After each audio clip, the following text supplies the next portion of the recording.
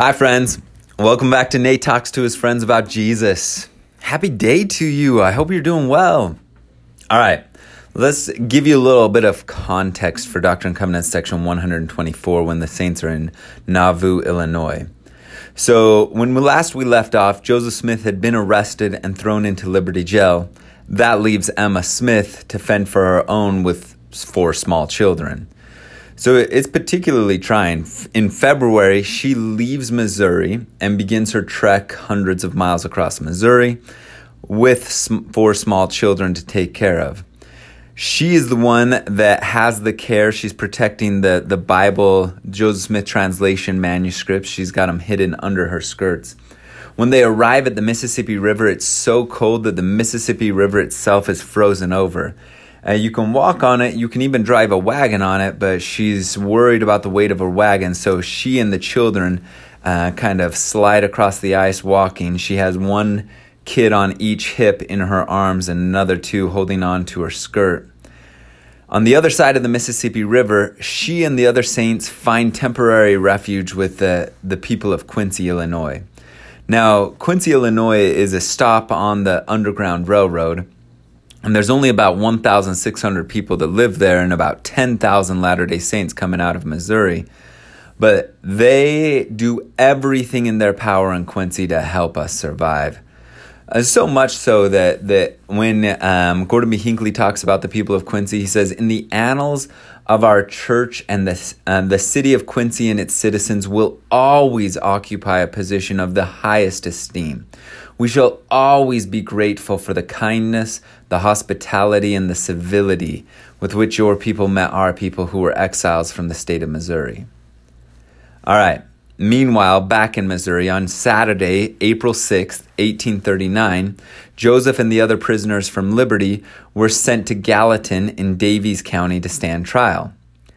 Now, even after 4 months of captivity, Joseph is still mild-mannered, cheerful, happy. And so, during one of the court recesses, the guards say, Joseph, we know you like a good man-to-man wrestling match. How about you grapple with John Brassfield? He was one of the guards. He's known to be the strongest man in Daviess County. Joseph's like, no, I don't want you to think less of me as a prophet.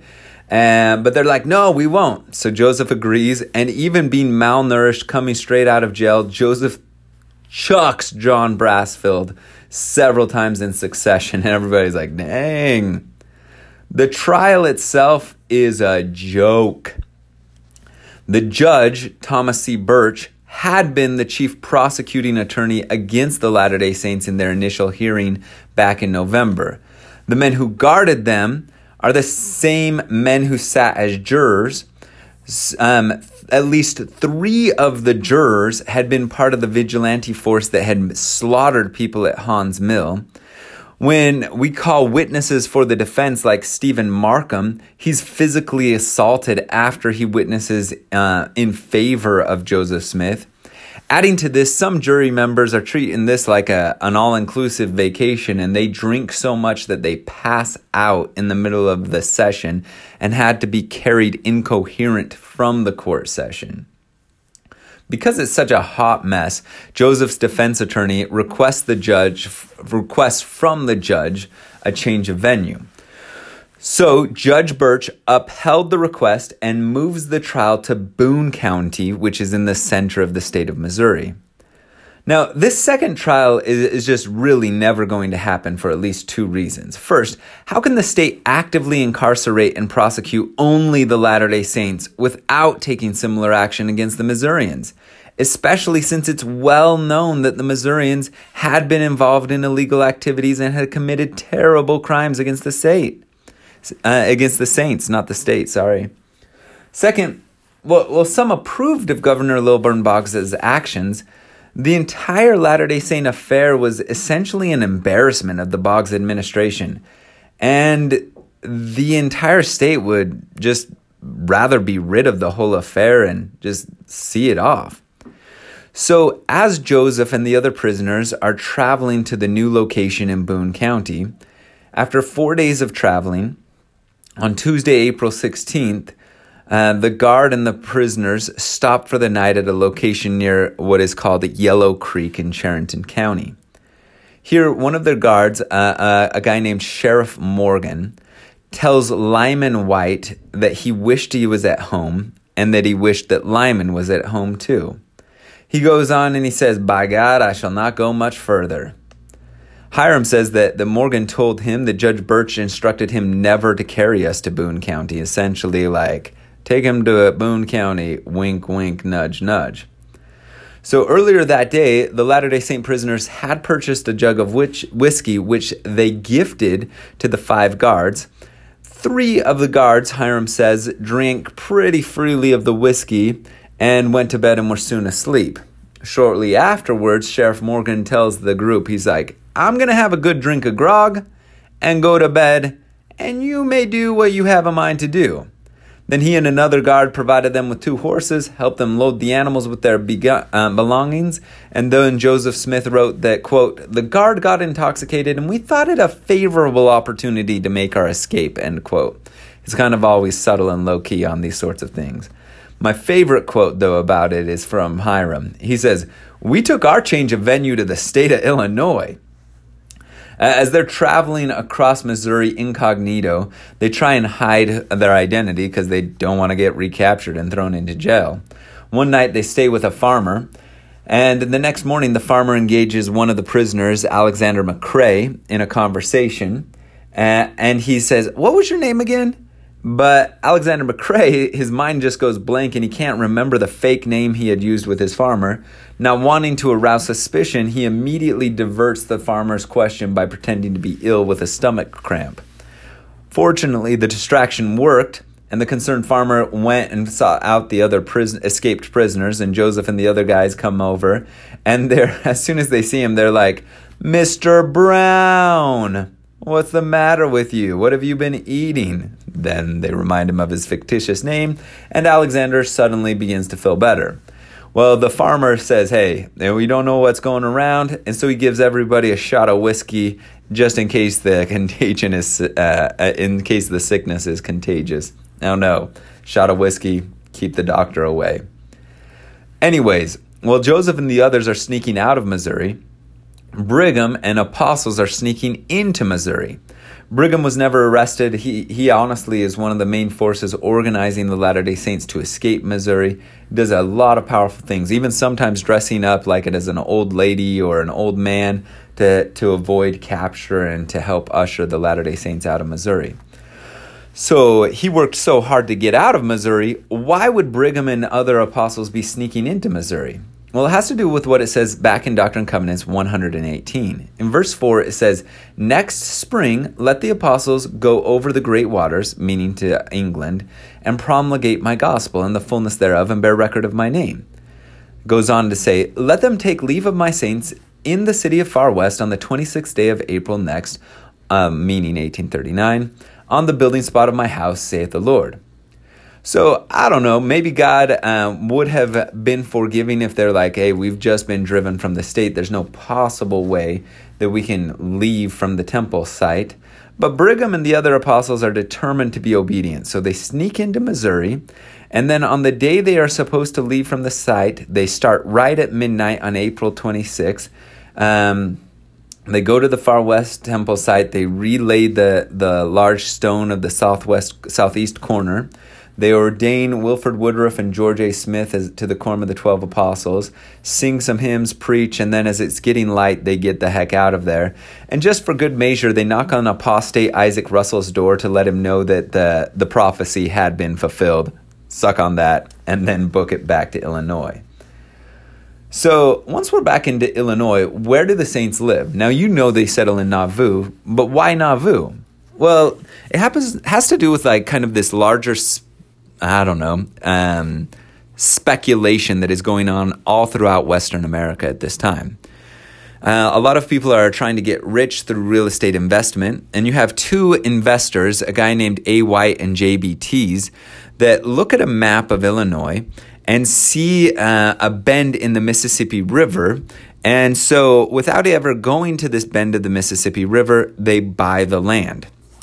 But 5 years later, the land that they have bought is not prospering like they thought it was. They thought the bend in the river would cause riverboats to stop by. They named the city aspirationally Commerce, that it will be a commercial success.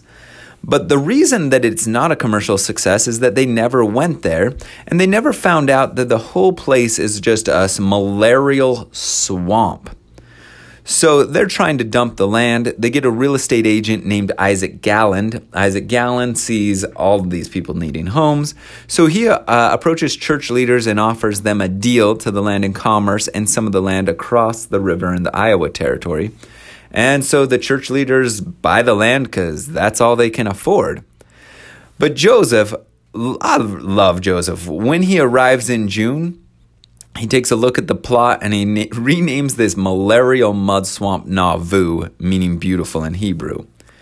Now, he may have named it beautiful, but it was still infested with mosquitoes, and therefore epidemics of cholera, malaria, typhoid regularly swept through their community. Some of the afflicted became so sick during that summer that they could only crawl around as they tried to help each other, and many died. It was a very heavy time. Eventually, Joseph Smith himself became ill. But after several days of confinement, on July 22nd, he's had enough. He stands up and he calls on others to arise and use the priesthood to help him. Wilford Woodruff calls it the God's day of power right there. He just basically administers to everybody sick in his house, everybody sick camped out in his yard. And then he just walks up like Henry G. Sherwood is near death. Joseph stands at the door of his tent and commands him to rise and come out. He obeys and he's healed. One crazy instance is when they go to Elijah Fordham's house. Elijah is so sick. His skin is ashen. His wife is crying as she sews his burial clothing. Joseph approaches Elijah and says, "Brother Fordham, have you not faith to be healed?" And Brother Fordham just replies, "I'm afraid it's too late." "Do you not believe that Jesus is the Christ?" "I do, Brother Joseph." "Elijah," Joseph says, "I command you in the name of Jesus of Nazareth to arise and to be made whole." He says the words seem to shake at the house. Elijah rises up, his face flushed with color, gets dressed, asks for something to eat, and follows Joseph outside to minister to others, and lives for basically another 50 years. Amazing, right? Now, I told you that Brigham had left for his mission. So they leave from their mission in Missouri and then stop by back home in Iowa and Illinois to head off from their mission and promptly catch malaria. But they are determined, Brigham, Heber, and others, to go despite the fact that they are so sick. And Brigham's wife, Mary Ann, is just ride or die. She is in it. And she says, "Go and fulfill your mission and the Lord bless you. I'll do the best I can for myself and my children." So Brigham leaves on his mission. But a few days later, Mary Ann learns that he basically made it as far as the Kimball's house on the other side of the Mississippi River before collapsing from exhaustion. So she crosses over to take care of him. And she finds that the whole Kimball household is just desperately sick. The 4-year-old is the one taking water to everybody and running the story. And if you've raised 4-year-olds, you can imagine what kind of a desperate situation that is. But even though it's crazy, Brigham still wants to go. So Brigham and Heber call a wagon to take them away, and they basically drag themselves for the wagon and collapse in the back.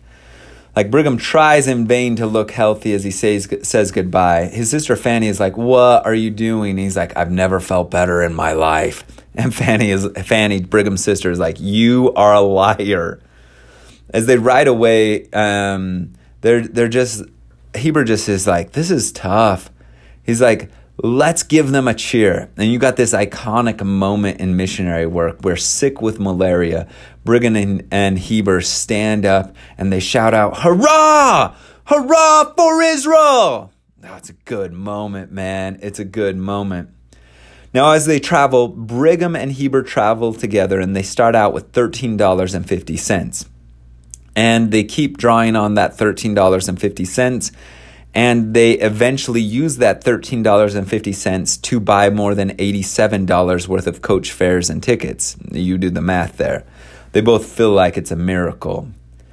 Once they get to England, they continue some of the massive success that Heber C. Kimball had started.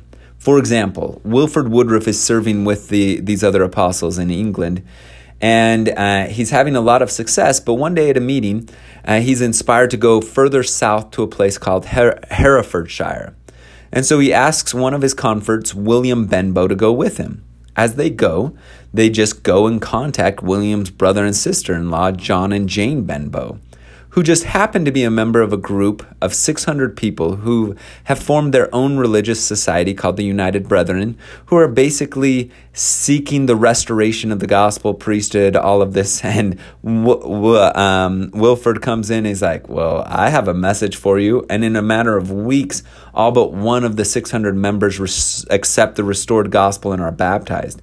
There are hundreds of others in the vicinity are baptized. Through Wilford Woodruff's efforts and those that support him in that area, 1,800 people are converted in a 3-county area. Basically like your mission right there. Massively important, massively successful. Meanwhile, back in Nauvoo, they do what Latter-day Saints do. They drain the swamp and build a beautiful city and begin construction of the temple.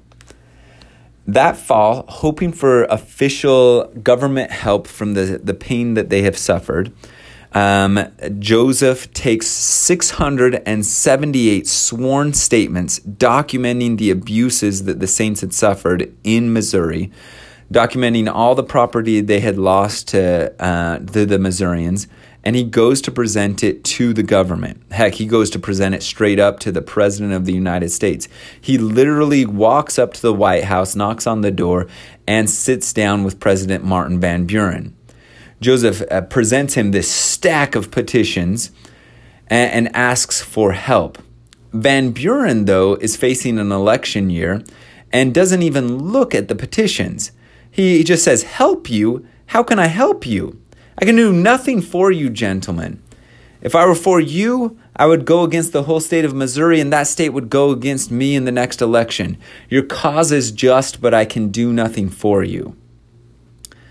Well, he's worried about the election. P.S., just so you know, he loses the next election to William Henry Harrison, who's too dumb to wear a hat in the rain and gets sick and dies 31 days into his presidency.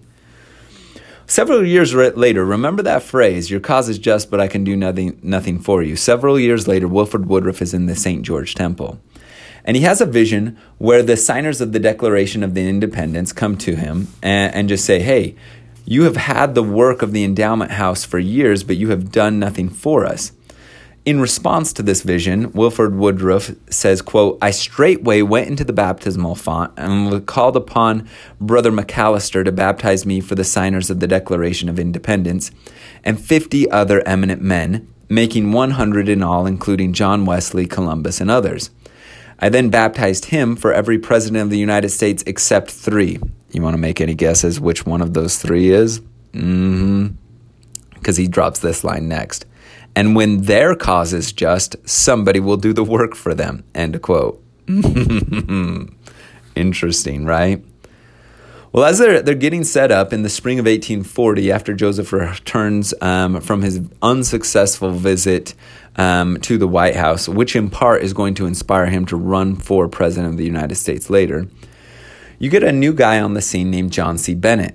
He's been a very successful guy in setting up militias, and he's a doctor, and he's got some good political connections. So he helps the city of Nauvoo draft a city charter, and his connections help to push it through and make Nauvoo an official place. He's going to become mayor of the city and have a lot of other important duties, one of the commanding generals in the Nauvoo Legion. But I just want you to stick a pin in that, because we're going to come back to John C. Bennett later on. But just know that he enters the story right here. At the turn of the new year in 1841, it's been a while since Joseph published an official revelation. And so now, after almost a couple of years of just Joseph teaching instead of publishing revelations, we get section 124. And since it's been so long, section 124 is kind of an everything catch-all revelation. The first 11 verses talk about how they need to form an official proclamation to send to the whole world. Then you got a section that gives counsel, correction, and commendation to specific individuals.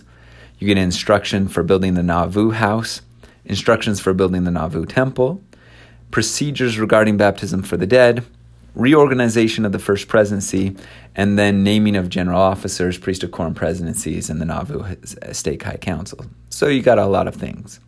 Here's what I want to focus on. I want to focus on the first bit, 124, verse 2 and 3. I say unto you that you are now called immediately to make a solemn proclamation of my gospel.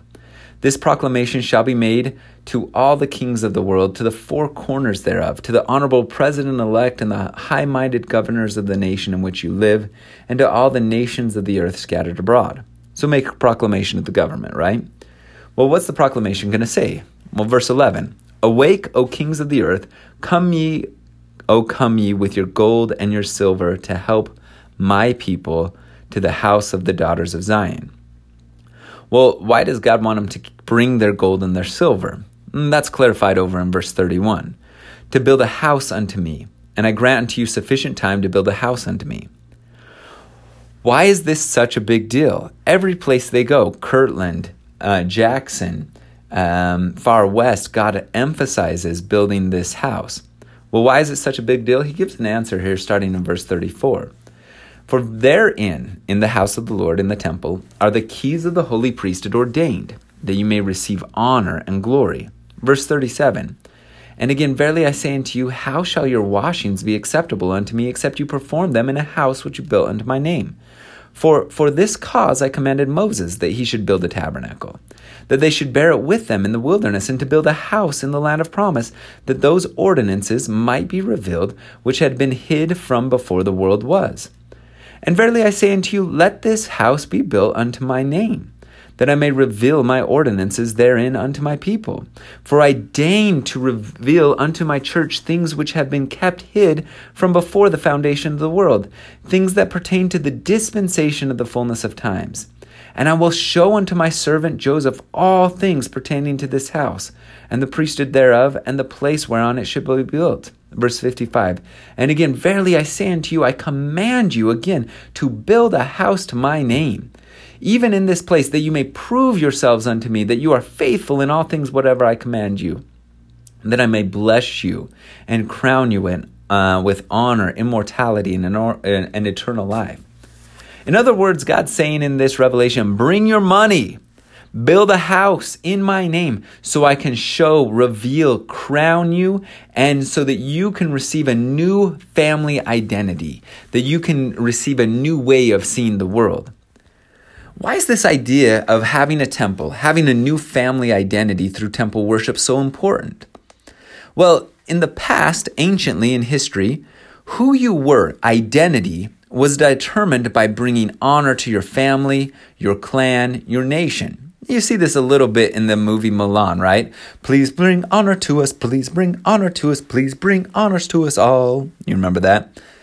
Or even in the Volsung saga, this old narrative, right? Sigmund works for years to avenge the death of his family.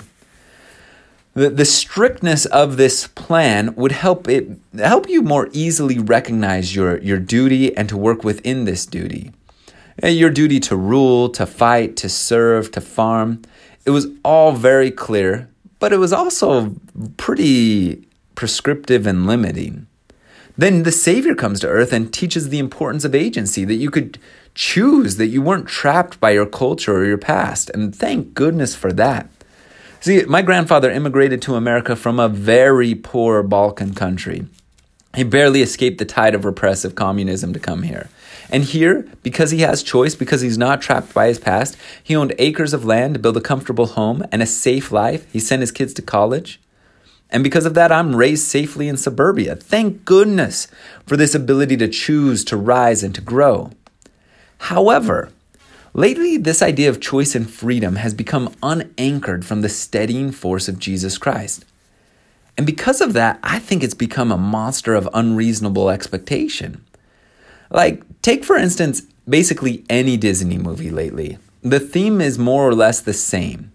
Throw off the bondage of cultural expectation, discover your deepest dreams, and live them out to the fullest.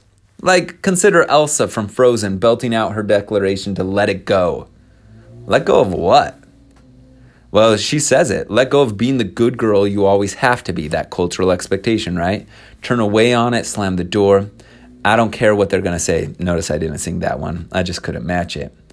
But I have a couple questions about this. Like, let it go to what ends? Like, she seems, when she's saying this, like she's creating a destiny to live alone in an ice palace with a Gollum snow monster for company. Seems not only misguided, but exceptionally selfish. Moreover, there's some real problems with this logic. First, it's impossible to create your own identity whole cloth. Family, friends, culture, TV, marketing, social media have a profound influence on our identity. We don't just come up with identity. We filter our feelings through the messages we receive from our culture and decide what is us and what's not us. For example, Tim Keller gives this example. Imagine an Anglo-Saxon warrior in Britain in 8800. He has a very strong inner impulse for aggression. He loves to smash and kill people when they show him disrespect. Living in a shame and honor culture with a warrior ethic, he will filter those feelings through that lens, and therefore he will identify with that feeling of aggression. He will say to himself, that's me, that's who I am, and I will express that. Now imagine that same young man walking around Manhattan today. He has the same inward impulse, equally strong, difficult to control. What will he say? Well, he'll look at his aggression and think, that's not who I want to be, because he'll filter it through the lens of his society and his culture, and he'll seek deliverance in therapy and anger management program. We do not simply get our identity from within. We receive an interpretive moral grid, lay it over our feelings and desires, and then we choose. So where do our Anglo-Saxon warrior and modern Manhattan man get their grids? From their culture, their communities, their heroic stories.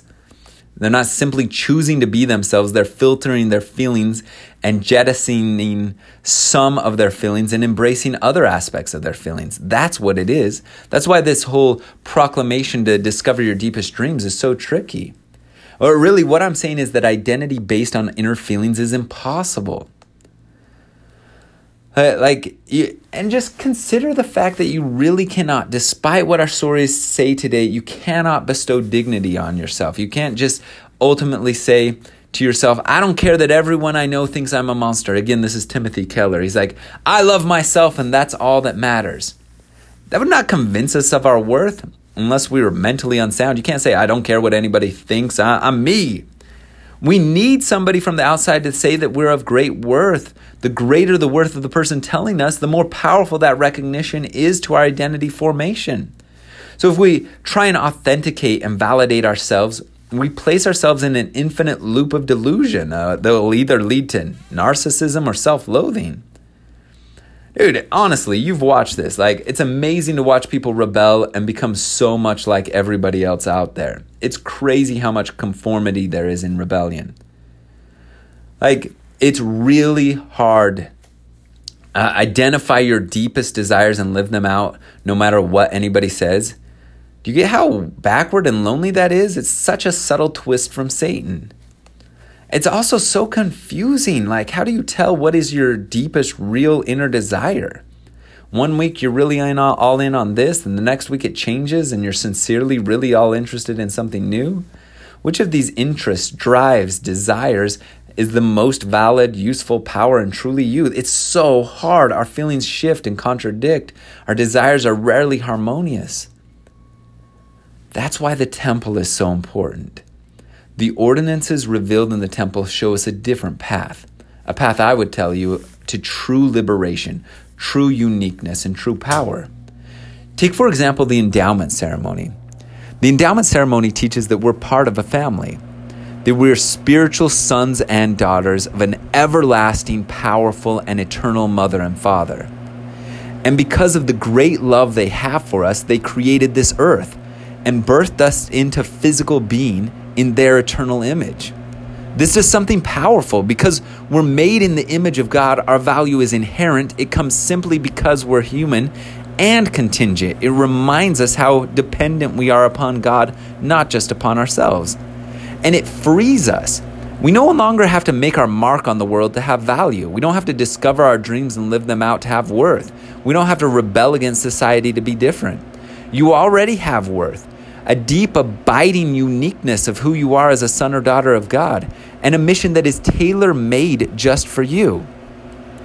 The endowment ritual also shows you the deep limitations you have in trying to do things on your own.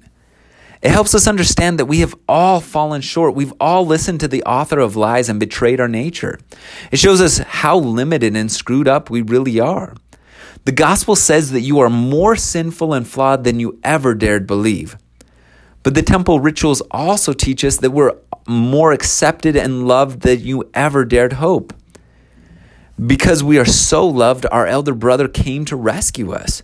And because of him, it's not a question of who am I? It's a question of whose am I? Build a house to my name. Be in me. Your worth is not earned. It is received, crowned, and given. And this frees us when we understand this. We are given this identity and this work to put away our old way of being, our simplistic cultural narratives, and instead work on being divine, eternal beings. It's so powerful. I think we see this transformation rather clearly in the experience of a man named Louis Zamperini. When he's a kid, he gets in trouble with cops for fighting and drinking.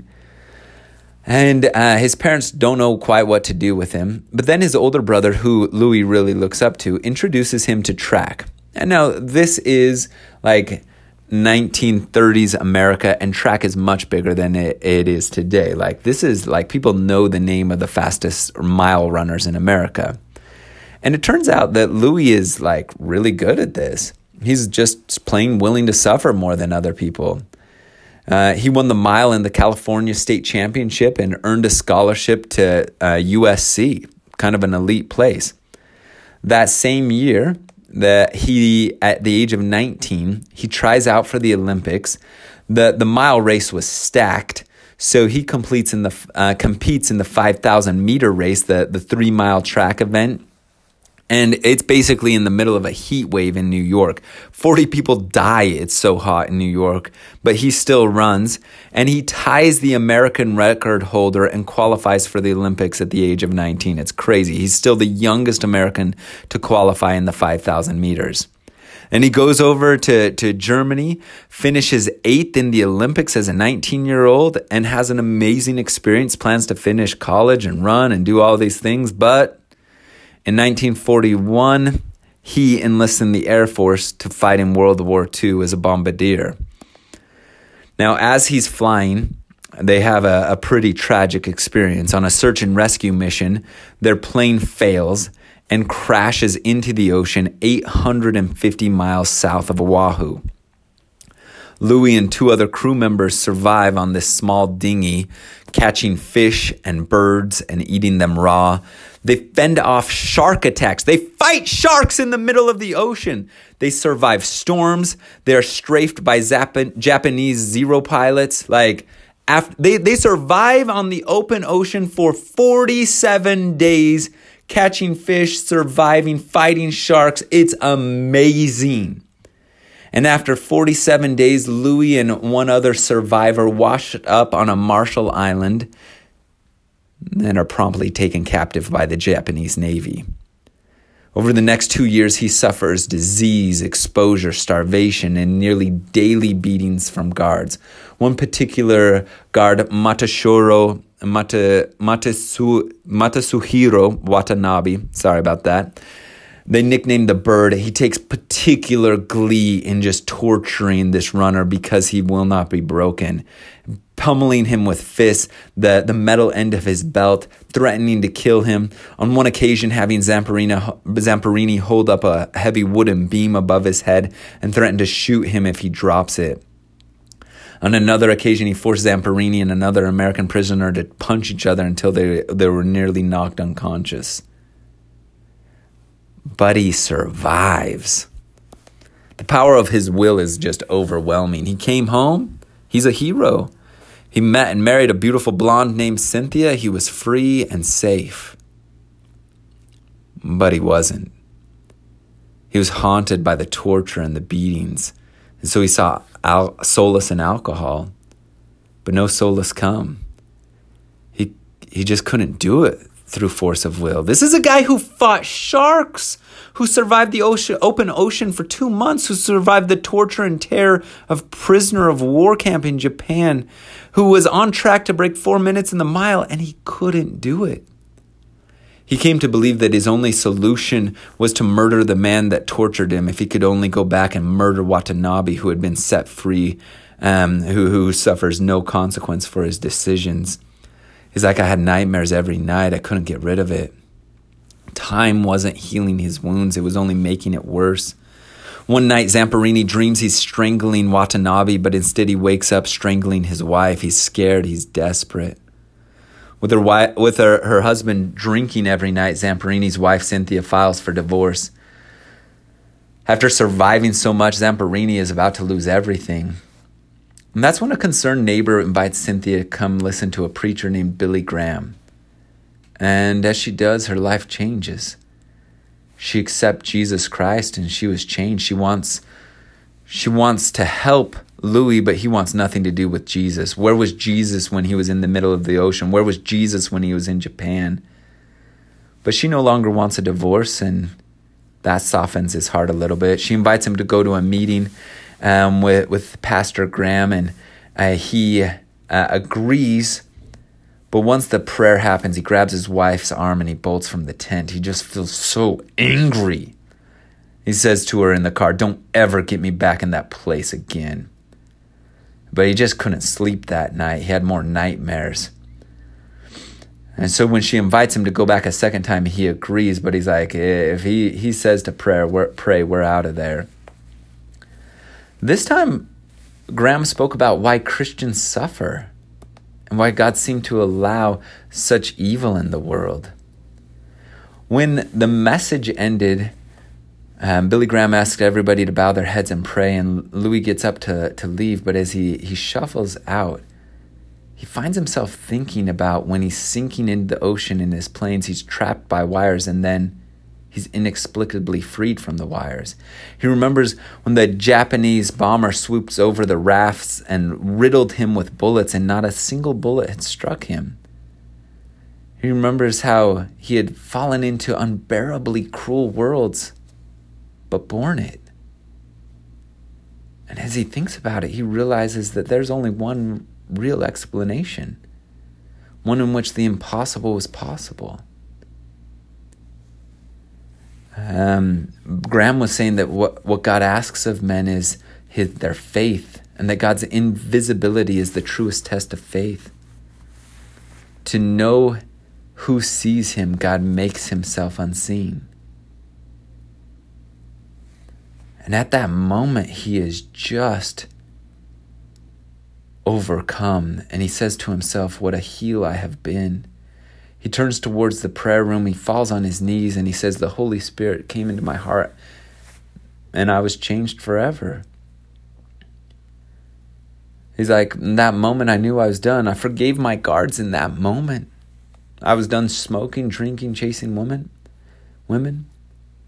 He says, that night, my nightmares stopped abruptly. It was the first time in years I'd never had a nightmare, and I have never had a single one since. He dedicated the rest of his life to helping youth find Jesus Christ and overcome their difficulties. This is what I'm saying about identity. This is why God wants us to go to his holy house, so that we see who we truly are and that we see ourselves through his eyes. I witness to you of the power of our Father and the love of his Son. In the name of Jesus Christ, amen.